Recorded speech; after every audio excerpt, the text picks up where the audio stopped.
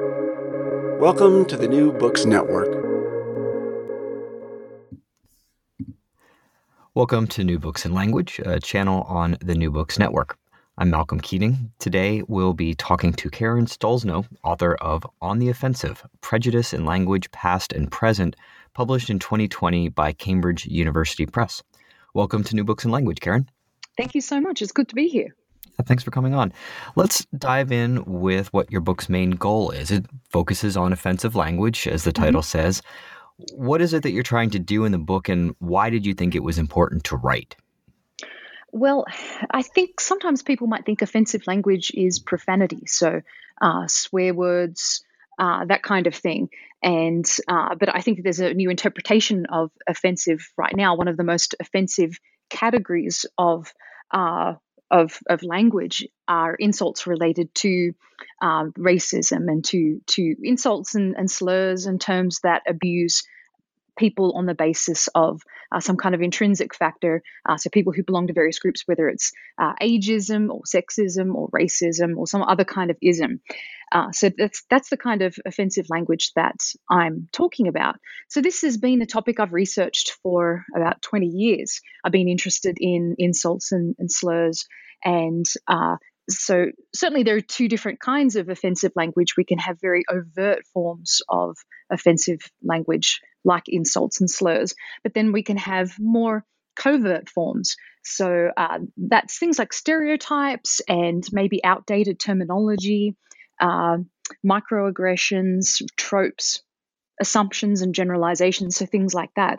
So having written about this topic from an academic and scholarly perspective for decades, you know what it's like. It's often not something that's really digestible to the general public with all the terminology that you use within a scholarly area. So I wanted to write something that was going to appeal to the general public and to really look at language over time. So not only the words that we use today, but to look at what these words mean today and what they meant historically as well. So to go into some etymology and to try to explain how words are offensive and why they're offensive as well. Mm-hmm. So you're really diving into the history of a range of words. So offensive language, sort of a wide basket here. I look at hundreds of words in the book. Yeah. And so the hope here is that for people who are not already familiar with this kind of linguistic inquiry, they might get a sense of why things are considered offensive today. Yeah. Is that the idea? Yeah, so it's not about telling people how to speak. It's not about censoring language. Linguistics doesn't do that. It's more describing how people speak rather than prescribing language. So it's when people might hear a term or use a term, and then someone checks them and says, "Oh, you shouldn't use that term," and they ask, "Well, why is that offensive?" So this book really tries to tackle that question to explain why people from certain groups find certain words offensive. Because if you don't belong to that group, if you're not a stigmatized or marginalized group, it can be difficult to understand why certain terms can be offensive. Yeah. Now, you mentioned that you're a linguist by training. Yes. How did you get to be interested in offensive language as a linguist? I mean, there's obviously lots of things you could think about. Why this topic? Oh, that's a good question, and one I haven't really pondered on too much over the years. I think that my mother, she wouldn't even use euphemisms of profane words like sugar or something like that some people might use. I've never heard her swear or cuss, whereas my father, he was very different. He would just let out a stream of obscenities all the time, just over the smallest thing. And so I guess opposites attract in that regard. But I think I've just always been interested in this kind of language, and particularly coming from Australia. Australia has a lot of very colourful idioms and terms, and my father in particular would use a lot of terms which are now mostly obsolete, and he was just this great time capsule of offensive Australian language. And so I think being surrounded by it, it was just something that was curious to me. And then to find out that you could research this topic from an academic perspective, I think was fascinating to me. So it's been something that's stuck with me, and certainly nowadays too, it's been a topic of some importance for political reasons and for social and cultural reasons. So it just seemed like a really good time to write a book on this topic that the average person could read, and that it wasn't just so full of terminology that you couldn't understand it. Yeah, it's definitely been in the news of A late, lot. but Yeah. for a long time, but especially recently. Yes. We'll talk. There are a few key concepts you use in the book that we'll talk about in a minute. But before we get into that, first of all, you mentioned some colorful Australian language, and then you also mentioned that there's a lot of different kinds of offensive language. How did you choose the particular terms you focus on in the book? You include a lot, but obviously you didn't include everything.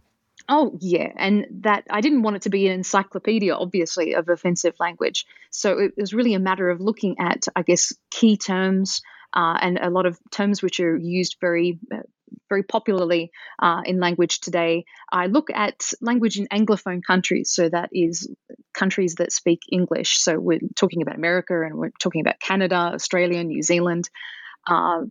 Specifically. And so I looked at categories of offensive language. So, as I've already mentioned, sexism and racism and ageism, lookism and religious discrimination in language. So, I had all of these different categories, and it was really a matter of, I guess, at first collecting these bad words and figuring out what ones were salient, what ones are commonly used today, and are the ones that people have misunderstandings about too, that people might use very freely and not understand why they can have hidden connotations of offensiveness. So really, I had to scale back because again, it's an academic book, but it's meant to be a trade book as well. Cambridge have started a new trade series in linguistics, and so I had to please both the peer reviewers and also to make it understandable. So I tried to not make it too listy because we're dealing with just so many examples, but to provide some examples that really would resonate with people. So if we're talking about sexism, to just look at the language that people use and that people find offensive and that really resonate Yeah. with people today. Yeah. So you're talking about, as you say, a wide range of kinds of offense, and we can get into some details here and unpack that a little bit. Sure. But one more thing before we do, some of the setup here, you do use a few more academic terms, like, for instance, euphemism, treadmill, and reclamation. Right. So can you explain what those two concepts are? Because they seem to be pretty key in understanding some of the ideas in the book. Yeah, I mean, people often skip introductions. They can be a little bit drab and boring, but I did want to discuss some key concepts which are highlighted throughout the book. So I mightn't be constantly naming these things, but just to give a brief explanation of what these things mean. So the euphemism treadmill, I think the phrase was initially used by Steven Pinker, the psychologist, and he does a lot of linguistics work as well.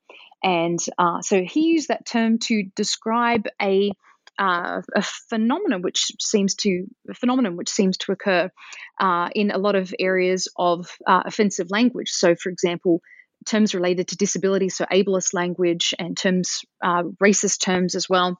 And so it's a concept where a word is brought in to get rid of an offensive term which is being used. And so it's a euphemism that is somehow meant to be softening and less offensive than its predecessor.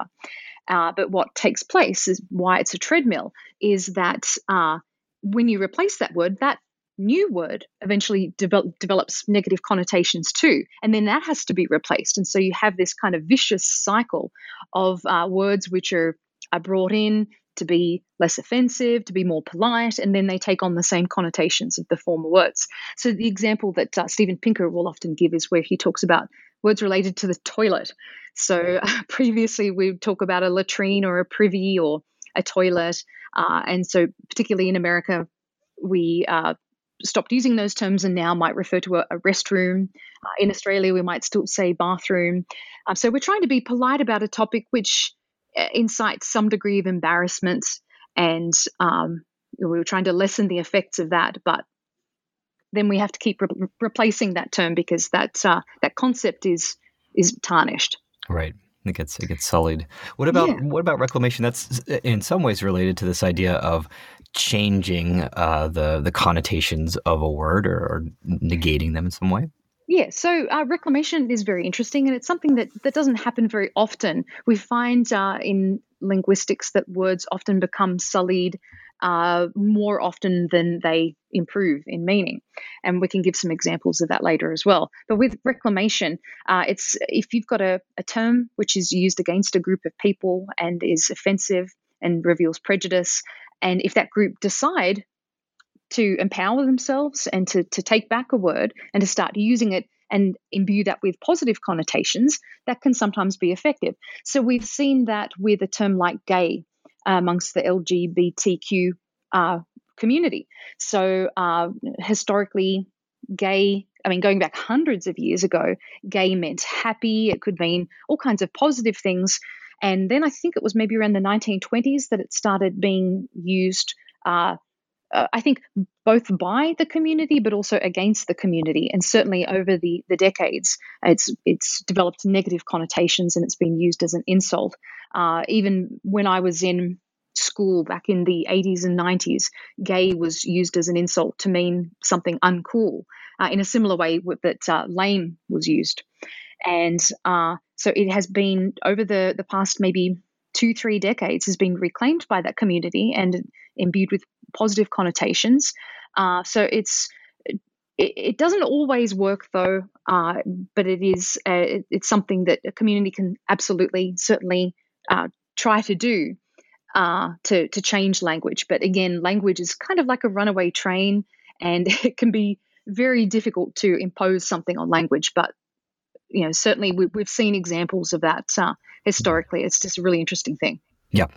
Well, good. So we'll keep an eye out for those two concepts as we go on. Now, you've organized the book topically, basically focusing on race and ethnicity, then gender, religion, mental health, physical appearance, and concluding with age. So since we're going to take on this topic, let's start with a big one. It's one of the most offensive racial slurs, at least in Anglophone countries. It's typically referred to as the N-word, and that's what I will refer to it here. Now, in the book, you explain the word's history. You also give stories of some famous examples of people who utter it and find themselves in hot water. And I should note that since the book was published, there was yet another case in the United States of Donald McNeil Jr. at the New York Times, and he allegedly uttered the word in a conversation, not as in a slurring use, but as a mention to clarify a point. And that's maybe a little different than some of the cases you talk about where people are using a slur. Maybe we could talk about that. But it really highlights the extreme power of this word to offend, even just in any kind of utterance. So why do you think the word is so powerful, and how does the history you describe help us with that? Well, that word has a lot of baggage. It originally goes back to a Latin term, basically meaning black, but it has become associated with so many negative things in history, from enslavement to forced migration to segregation, lynching. Just all of the abuses that have taken place against the black community over the past, for a very long time, but certainly in the lifespan of this word over the past couple of hundred years, the term has really developed negative connotations. And so this is a good example of that reclamation, in that some people within the black community have reclaimed the term, and that they use it to mean friend or maybe mate, like the term we use in Australia. So they're using it and reclaiming it and giving it some positive connotations to show, well, I'm close to you, I know you, I'm intimate with you, therefore I can use this term and you know that I mean something good and not something bad. So it really has just a very checkered history. And I'm just trying to think of all the questions that you asked, how to answer all of them. Well, yeah, I guess the way to start is just the history you describe in the book, and how that impacts the significant power of this particular word. Well, and I think that's particularly the case in the United States too. I mean, racism absolutely is a thing in Australia and other countries, but and it's not really used. I didn't hear it very much growing up in Australia, and I don't hear it very much nowadays here, unless it's amongst the Black community and it's used in a positive sense. So it's really become very taboo. I would say it's the most offensive word in the English language at the moment. And as you mentioned, it has been used by celebrities. Including, I think one of the examples I give is Paula Deen. So she hasn't used it recently, but I think she used it going back some time ago. There was a lawsuit against her, and that came up, and she admitted that she'd used that term in a negative way, in a racial sense, and on a number of occasions. And so I think as a result, she lost a lot of contracts that she had with big companies and might have lost her TV show. So, that kind of falls into the whole cancel culture thing that people complain about. Well, some people complain about and say, oh, it's just ruining comedy, it's ruining video games and television. But it's really about accountability. I think America is very forgiving if someone makes a mistake, especially a historical mistake, to come forward and to own it and to say, yes, I did this and that was wrong. And here is why I did it, and I don't do that anymore, so that people can learn from that, so they can become a role model. But another example was with the comedian Michael Richards, who played Cosmo Kramer on Seinfeld. And he was at a comedy club and doing a show, and I think a group of people came in, a multiracial group of people, and they were being loud, and so he just started abusing them, and they were heckling him back. And so he used that term, but he didn't only use that term. I mean, it's not just a matter of using a bad word. It's also a matter of revealing negative attitudes towards that group of people. So that word can encapsulate that. But he also said a lot more. I mean, he started talking about lynching and all kinds of things. And I think he thought he was being funny, but he took it way too far. Of course, he did go on to, I think, Letterman and apologized, but it seemed like it was a bit of a disingenuous apology at the time. But there have been certainly examples of people using the term. And again, these words change over time across cultures, so we really do need to take into consideration context. Here we are talking about this term, and we're censoring it. We're saying the N word, but within a book, you have to spell the word out. You're talking about it from more of a clinical perspective. So it really depends. I mean, it's not to say, oh, we can't say these words. We can, right. But context really matters. Yeah. Yeah, and this is one of the points that you make in the book. It seems is context matters, intention matters, but they're not always. Those are not always enough to cancel out the offense and the sort of tabooness of some language. So you mentioned words that sound like the N word, which people avoid anymore talking about someone who's miserly, just because of the sort of potential for triggering that kind of offense, because it's such a deeply dark word in the English language. Yeah, we do see that a lot with words that fall out of favor because they simply sound like other words. So not only kind of using a word in a different sense, but also words they might not even be etymologically related, which is interesting when that happens. But yeah, I mean, there was a case that I mentioned in the book, and I can't remember all the details, but I think it was an English professor who used the word homophone, talking about words that have similar phonological relationship, but mean different things. And someone read it and thought he was talking about homosexuals or something like that, and was offended, and he lost his job for that. So yeah, we certainly see examples of words that perdurate over time just because they somehow resemble that term, either in the spelling or in the way that they're pronounced. Mm-hmm, mm-hmm. Yeah, that's an interesting feature too that you point out. So let's keep going with some more examples, and I'm going to just continue to speak around them, and Sure, I hope hope our I can listeners remember everything can from the get them. book. But another sort of flashpoint today is gendered language, and you talk about this from a range of angles. And so either in terms of pronouns used to refer to people in the third person, or gendered language like ladies and gentlemen when addressing a group of people. So you also talk about the history of the singular they in the book, and the popularity of gender neutral language. So maybe you can talk to us a little bit about that and explain why you think these changes in language are important. Why is it important that we do change our language? Yeah, well, I think we've had different waves of feminism, they're called, over the past couple of 100 years. And so in early years, issues like women having the right to vote and having other legal rights, those were at the forefront of issues of concern. And if we go back to maybe the 1960s, the 1970s, around the time that you had, I guess you could call it the second wave of feminism, or even third wave of feminism, people began examining, or especially feminists began examining language and realizing that there seems to be a gender bias in the way that we talk. And so, I mean, I do cite a lot of examples in the book, but this can be things like using terms like mankind to talk about both men and women, and phrases like all men are created equal. And often when we have terms too, we might talk about an actor, and that is the unaffected term. That's the kind of main term, and then actress is the affected form. So it seems like women are always somehow secondary to men, and that men somehow constitute the more superior version. And that's an interpretation that you can have. So.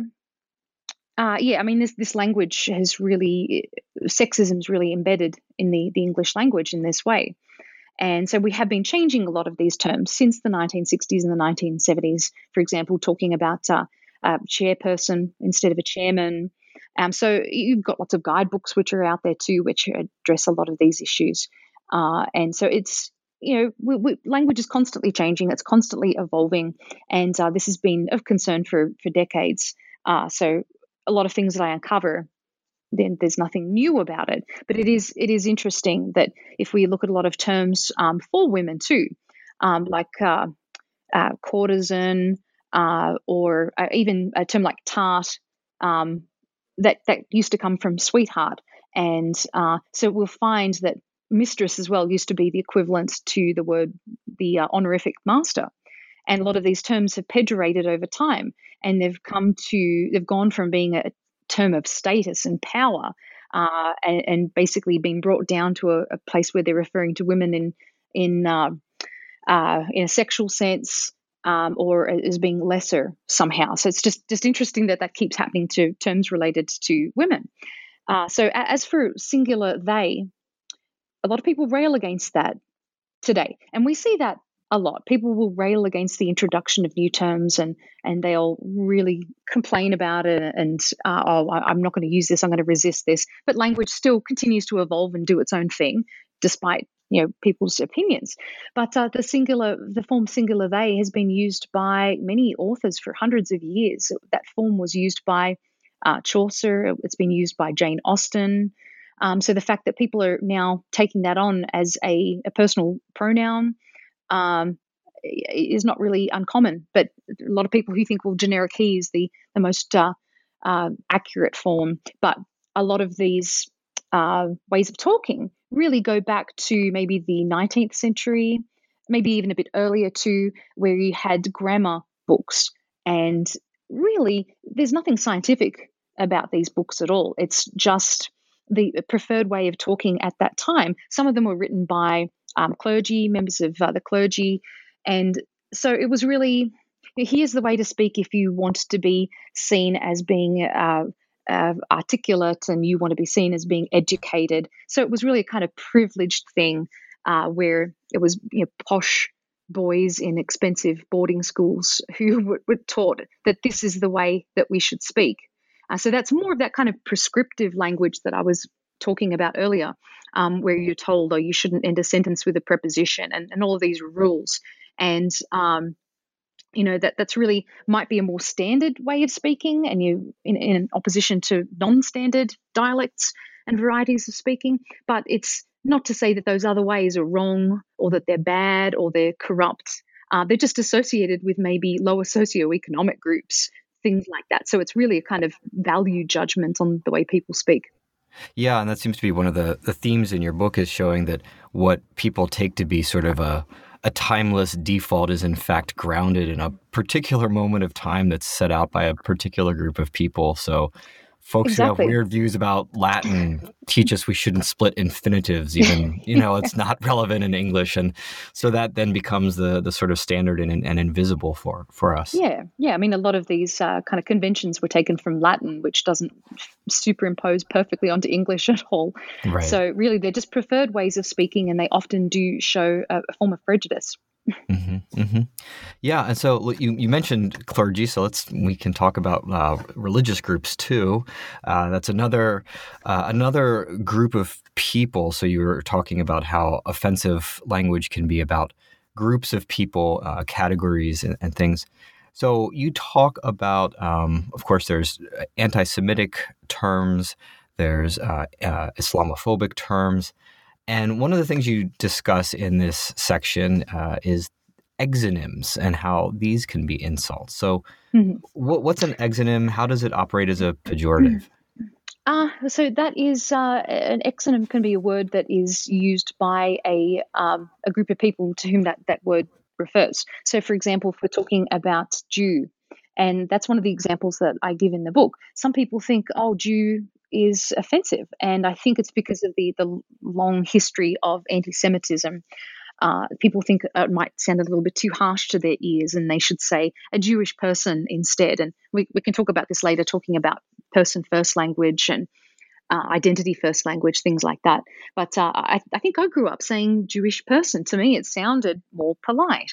And so I think there's been a bit of a backlash amongst some people. So not necessarily people who practice Judaism, but also people who identify as being cultural Jews.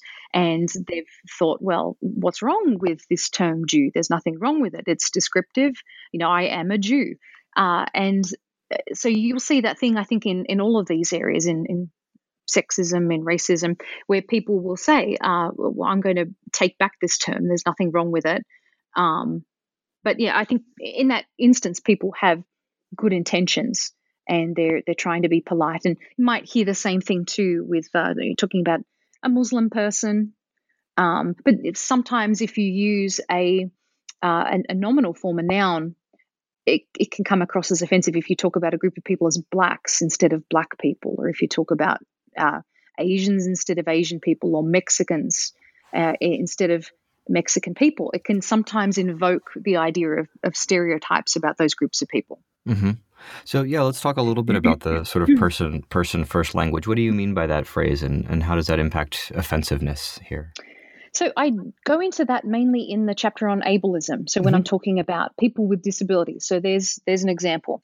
So if we talk about person first, we might be talking about a person with schizophrenia, or a person with a disability. And so some people have a preference for that form. Other people might prefer to use their identity first, and because they obviously identify with that. So you'll get people who people with autism who prefer to say, I'm autistic. I'm an autistic person.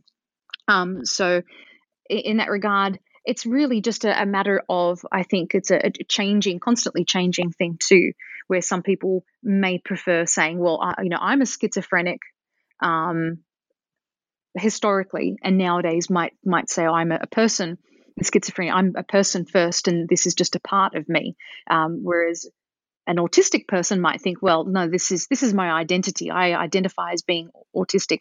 That's more important than necessarily referring to me as a person, to say that I'm autistic. So that really just comes up very heavily in that particular topic, and it's just really a matter of personal preference. And I think you just have to talk with people, communicate with them, and see what terms they prefer, because this is just really a changing thing, and people have their arguments for why they think that some terms are more polite than others. Mm-hmm. Yeah, so it sounds like there's certain terms where the euphemism treadmill maybe has taken over. So, for instance, person first language, when we talk about race, no one says colored people anymore. People say person of color. Even though you might think, well, isn't this the same? But there's a general consensus that no, it's dehumanizing the other way. But then within the disabled communities, there's divergences among them, and so some context sensitivity is necessary. Is that kind of the idea? Is taking stock of the context? Yeah, yes, absolutely. And if I can just go back to what you said about person of color, I did an interview last week with a wonderful woman, Jamila Bay, and she talks about sex and politics and racism. And she's used to work for NPR and does a lot of radio shows. And so she expressed to me her dislike of the term woman of color or person of color. And so I do mention that in the book, that again, I really can't account for everyone's preferences. It's a matter of communication. But to me, my theory is that it seems in some ways it's close to the term colored people, which is really heavily associated with segregation and the days where you had, here's a water bubbler for white people and here's one for the colored people. And so they were always in this kind of binary. You had white people and then the other. And as Jamila was saying too, person of color can refer to so many different ethnicities and so many different nationalities and identities that she feels what resonates best with her is the term black. That description is better for her, that she wants to be called a black woman. That's how she identifies. Which makes total sense. But I think that certainly, again, it's a case of people doing their best to be polite and using a term that they think is polite and not hurtful. But in some instances, you'll have someone who'll challenge that and correct you. And again, it's just a matter of listening and using what term they prefer. It's pretty easy. People say, oh, you can't say anything more. Right. Absolutely, you can. These things are changing and always have been. So it's just a matter of keeping up. Yeah. Yeah. And so the point you were making there too with the person of color versus black person is that it seems like, well, the context matters. Who are you referring to? Are you trying to refer to a group of people, as you're saying, sort of in opposition to a default white group? Are you trying to refer to specifically black women, in which case, women of color isn't going to be quite accurate? So it's too non-specific, and you get the same thing too with some people with a heritage from Asia who might say, oh, well, don't refer to me as an Asian person, I'm a Chinese person. And then you might get some cases too where people aren't very familiar with Asian countries, and they might just refer to any person that seems Asian to them as Chinese, and therefore they're not taking into consideration that difference. I think even when it comes to the term like black, there are some people who say, well, that doesn't describe me, I'm brown. And so in the interview that I did the other day, we did discuss color categorization and how that's not terribly scientific. I mean, there's no biological basis for race. And the terms that we use, I mean, my son is 5 years old, and he often says, "What color are you?" And that's a difficult question to answer. I mean, some people would refer to me as white. My skin's kind of pink. So it is a really difficult question to answer. And these categorizations were created by Linnaeus and other scientists talking about people who were yellow, and that often has very negative connotations today, or talking about people who are red, and that has negative connotations too. So it's quite fascinating that we have negative connotations with yellow people and red people and black people, but astonishingly not white people. White people, that they're seen as somehow being the default and everyone else is colored. So you can understand how this must grate against the nerves of most of the rest of the world. Yeah, and so grappling here with trying to carve out boundaries with language, which is never going to be precise or No. free of connotations. That's right. And yeah, I mean, I did have this discussion maybe about 15 years ago with a lecturer at university, and I was talking about a term and saying, "Oh, this term's neutral," and she said, "No, really, all language is loaded, and all language can have positive or negative connotations when you really think about it, and certainly that's the case with stereotypes." You wanted to delve into that a little bit, and you can have positive stereotypes, something like, "Oh, Asian people are really good at math," or as we'd say in Australia, maths. And that's such a generalization and an assumption, and it's so fixed, it doesn't allow for the possibility that not all people are that way. And so, yeah, Yep. stereotypes is absolutely something I go into in the book. Yeah. And as you say, also Asian. Well, I mean, living myself and working in Singapore and coming to understand Asia is a big place with lots of fine-grained distinctions that Asian doesn't capture, as you're saying. Oh, yeah, and Yeah. certainly I only touch upon those issues in this book. But Hmm. when you look at prejudice and discrimination in countries in Asia, it's something entirely Hmm. different. Yeah, you would need a whole different book for a different group of people, Anglophone speakers in other countries that are, Absolutely, et yeah. cetera. So it's And again, this complicated. is just a snapshot, as Hmm. I say.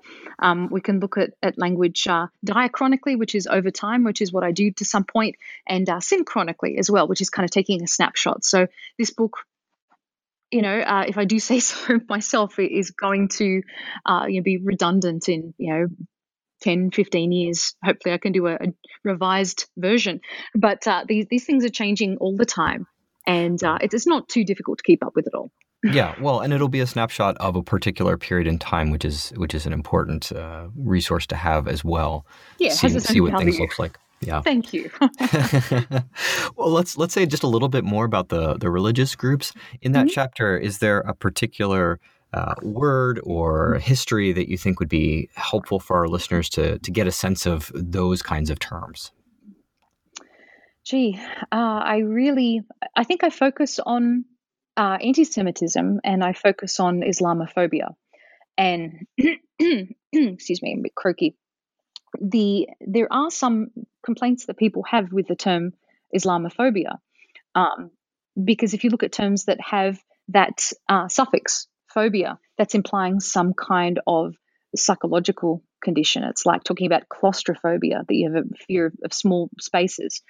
And perhaps to some extent, you do have an irrational fear in some communities of Muslim people. But I do think that most Muslim people would prefer to talk about anti-Muslim prejudice or anti-Islam prejudice. And you will have a lot of people too who say, oh, who are Islamophobic or who are anti-Muslim, who will say, look, I'm talking about the religion. I'm not talking about the people. But it's really hard to separate the religion from the people. When you're talking about the religion, typically you're talking about the people, you're talking about the culture, you're talking about the history. You can't really separate those things.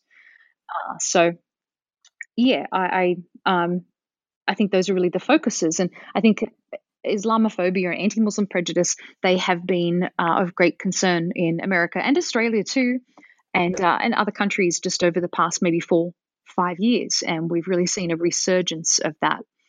And it's so interesting because we just go through these periods of having an enemy. So we call it othering, us and them. So if we talk about us, when we position groups in that way, typically we're saying, oh, we're superior, we're better, we're more cultured, we're more modern. And then there's other groups. So, for example, Muslim people, they are backward, and they are savage and barbarians, and they are against modernity, and you're positioning them in this negative light. And so, in terms of stereotypes too, you're saying this about an entire group of people. You're not allowing for any kind of differentiation across people, for the fact that you're writing off millions of people just with your stereotypes. And stereotypes may occasionally have a grain of truth, but usually it's just an assumption that doesn't have any basis in actuality. Yeah. And so characterizing Muslim people by things like a particular kind of clothing or... Yes, so identifying differences maybe in the foods that they eat or the foods they don't eat, the way that they dress being different to us. And there was Boris Johnson, the Prime Minister in England, Britain. He had referred to, maybe 10 years ago, he'd referred to women wearing veils as looking like letterboxes. And I mean, he said a lot of things over the years about that group of people. And you really, I think we can be so tribal in our beliefs that just the smallest thing that can be seen as a difference will be enough to set us apart and for us to hate that other group and to be fearful of them. And it really has a goes back thousands of years. I think this kind of prejudice and discrimination, fear of the people, of the other. Yeah. Yeah, and as you're saying, this sort of dehumanizing by using food or clothing as a sort of metonymical shorthand for a whole group of people, often without awareness of, for instance, the difference between a burqa and a niqab and the different kinds of clothing. That sort of totalizing, I think, it's important for the Islamic context that you're talking about, but also just it seems like a general theme again throughout a lot of the kinds of offensiveness in these words. Well, yeah, I think a lot of people see that kind of headgear as being oppressive, but for women, and there are certainly some Muslim women who think, oh, it's oppressive, and I'm not going to dress that way, especially if they're living in an Anglophone country. But there are certainly many other women, and it's not a sign of oppression to them. It's a sign of their heritage and their identity, and it just means so much more. And yet you've had these cases of women who've had their veils stripped off them. And I mean, even cases of Amish people where people have cut off their beards and, they've been growing their beards. They're men who've been growing their beards their entire lives. It's just such a violation, such a physical attack against a person. And people get really violent about people having different beliefs. Well, let's shift gears to talk about another kind of categorization and differentiation, and that's the chapter on words about mental health. And one of the big ones, I think, is the word crazy that people use to refer to things that are unusual or strange.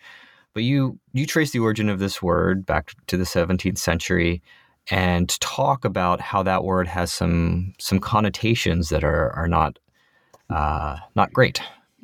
Yeah. So, I mean, we need to look at context and the usage, not only meaning, but you absolutely get people who use the word crazy in a positive sense, that something that's crazy good, I'm crazy in love, all those kinds of phrases. And the term is so widely used, and historically we have this association of crazy with mental illness, and the association with terms like lunatic, and so all of these terms that have been used in a very derisive way to talk about people with mental illness. And so it has been becoming offensive for quite some time. I couldn't tell you exactly how long, but excuse me, I know friends who've completely stopped using the term. And I find it difficult because it's just really easy to dismiss someone who has different views to us and to say, oh, they're crazy. It's really, really easy to do that. Of course, we've got millions of words in the English language and we can choose alternatives. But it is one of those difficult ones that's certainly going to be around for some time, but it's becoming more and more offensive because of its connotations. We see the same thing too with a word like stupid. I know people who won't use the term. And then other people will say, well, look, if I'm criticizing an idea and I'm saying that's a stupid idea, I'm not criticizing a person as being stupid, but in a sense you are. If you're talking about an idea or a policy or a thing as being stupid, usually there's a person that's behind that too. So again, it's not my position to say don't use these words. It's just a matter of explaining what they have meant and what they mean today and how people interpret them today. and then you make that decision. But it's very likely that these terms, although sticking around, will become more and more offensive over the years. So you're essentially giving readers a chance to understand why someone might say, "Hey, I know you don't intend to call anyone crazy, but when you say, 'Hey, that's really crazy. Here's why I hear this in an offensive way.'" And then the reader can sort of decide whether they want to refrain from it entirely, be more judicious, or et cetera. Yeah, I really it's a book of tools. It's information. You can take it or you can leave it, but I think you'd be hard pressed to read the book and to not reflect more closely on the way that you speak and the attitudes and the values and beliefs that emerge from the way you speak, and to really start nutting that open and reconsidering the things that you say. Yeah, yeah. So another term in the book that you use is lookism, and it overlaps with concerns about ableism and disability, and also gender and other categories. One of the interesting discussions that I found in that chapter was talking about hair color, and I know this is for the folks in the U.S. Talking about someone being ginger isn't necessarily that strange or doesn't trigger that much, but for people in the UK and other contexts, it can be. And maybe in the US context, blonde is the more dangerous sort of category. What's the deal with this focus on hair? What's going on here? Excuse me, another cough. So I would like to just go back to the first point that you made and to say there is a lot of overlap, I think, throughout the book. If you're looking at religious discrimination, you're going to often find that there's racism underpinning that too. If you look at sexism, you'll often find that there's racism and sexism are intertwined. And so certainly with lookism. Now, lookism isn't as popular of a term as ageism or racism, but it is one way to describe discrimination against people on the way that they look, and that can be because it's a person with a disability. It can be because of the clothing choices that they have, that a goth person wears all black, or it can be because of your hair color. And that was a kind of a fun and interesting topic. And it's, again, one of these things is going to change across culture and time. But if you look at red hair, now I'm somewhat of a redhead. My son has more of a kind of strawberry blonde hair, and quite recently I met one of his teachers at school who, for the first time, and she said, "Oh, now I see where your son gets his gorgeous red hair from." And so it seems to be a positive thing in America. And in Australia, I think people can kind of take it or leave it. Now, my father had some offensive older Australian phrases that he would use about people with red hair. And you have stereotypes about people with red hair, the red-headed stepchild, that they're associated with, I think, because of the color, associated with fire and associated with things like anger and being tempestuous and all these kinds of traits. And people will even make judgment calls about their skin and their freckles, and that they burn easily. And so it's just quite astounding how much over time redheads have been discriminated against. And, on the surface, it mightn't seem like it's very much, but I think I can't remember the term, but there was a term that was used in France until quite recently, and it, I think, basically referred to people with red hair as Judas. And so I think there was this belief, if we go back into Christianity, that Judas was redheaded, and so therefore, that's a kind of slight against him.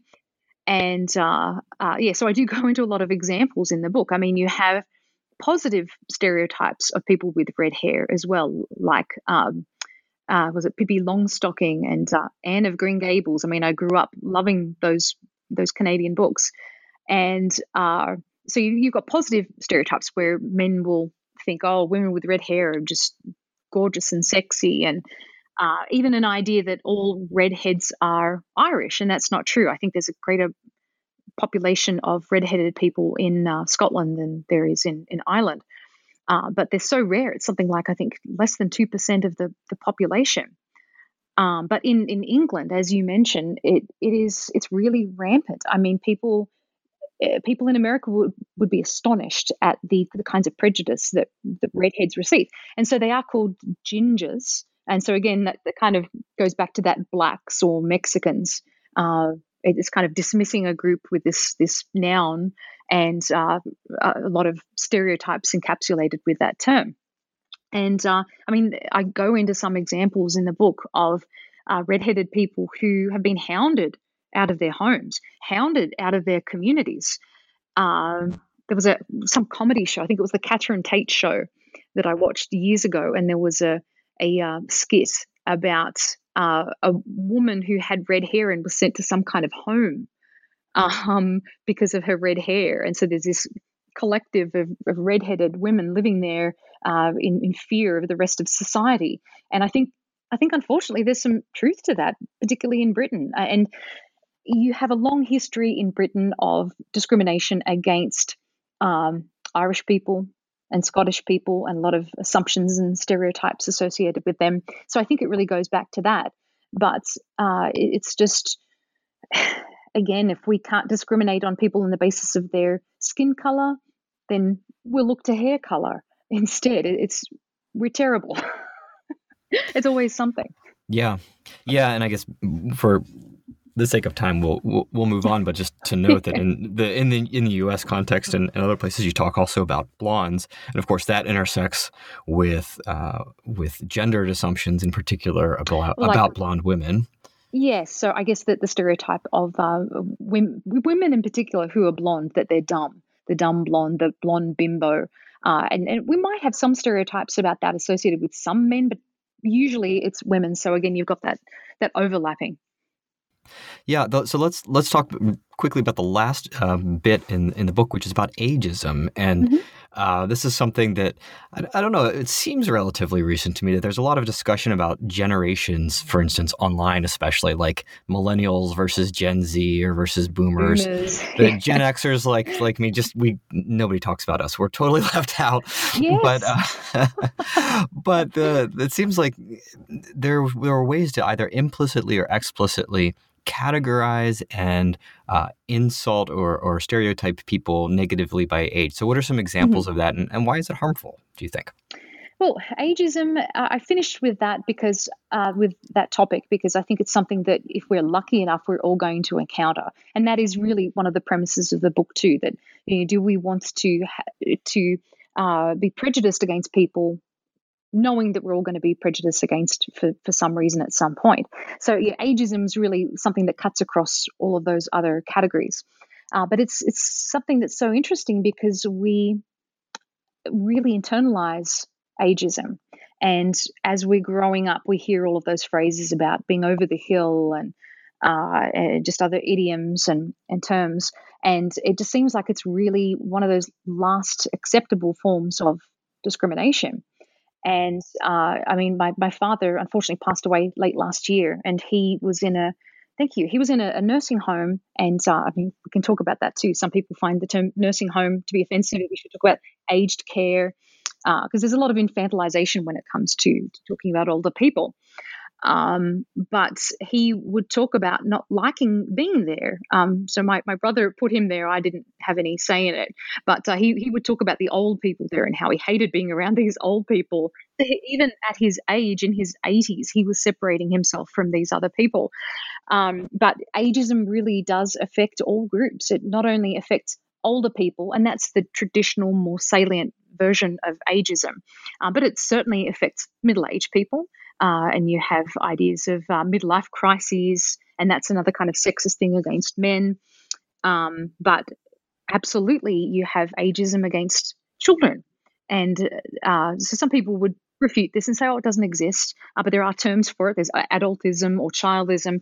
And, historically, we've been very mean to kids. They should be seen and not heard. And we talk about the terrible twos. And, I mean, we really do stifle kids in many ways and refer to them as little brats and monsters, that kind of thing. And then, of course, there's discrimination against teenagers too, and we talk about them as just being useless and lazy and just all of the stereotypes associated with being a teenager. And we know how difficult it is. I mean, every stage of life is difficult for one reason or another, and so we should try to have compassion across age. But yeah, we really do just accept a lot of these terms and the hurtful birthday cards. I went to a birthday a couple of years ago of a friend, and his his wife, now wife, she said, "Don't mention his age. Don't talk about it." And so we didn't. And he was turning 50 at the time. And we certainly, I think it's particularly difficult for women. There is that kind of double standard where, as men age, they become more, debonair, and they age gracefully, that kind of thing. And whereas, yeah, yeah. And with women, there's a lot of pressure on women to stay young. And to do all kinds of things to, anti-aging preparations and things like that. And then at the same time, if they try to take care of themselves, they're vain, they're superficial. They're just, it's very difficult for everyone. Yeah, absolutely. Yeah, and the ageism thing too, with the older, senior, older. I'm not sure again which term is best here, but there was another interview I did with some cognitive linguists thinking about aging and language, and talking about how these stereotypes negatively impact people's linguistic and memory capacities as they grow older, because they internalize them. So Yes. it seems like there's just studies. really, yeah. There've been some studies to show that, but certainly if we talk about age in other ways, age about objects and things, we talk about aged things and vintage things, and there are positive connotations of antiquity and value. So if we talk about vintage cars, if we talk about aged cheese, these things are seen as being of value. But when we talk about older people, we really write them off when they hit a certain age. And it's and further to what we were saying earlier, that a lot of terminology we use when we're talking about older people can really be infantilizing. We talk to older people like they can't hear us, and we talk to them or like they're not even there, like they're not even in the room. And yes, and we can talk about even the things that they use as referring to them as though they're in childhood still, and that is completely negating their life's experiences and all of their accomplishments and the people that they've become, and just acting as though they've returned to some kind of childish state, which is unfair. Yeah, and even the idea that a childish state is not fully a person too, like you were saying, kind of connects up with the idea that we don't treat children in some ways very, very well. That just because children don't have full intellectual capacities yet as they're growing doesn't mean they're subhuman or less than a person. Right, and it's like we're dismissing the very young and the older people too, and even with terms that we use like the old or the elderly.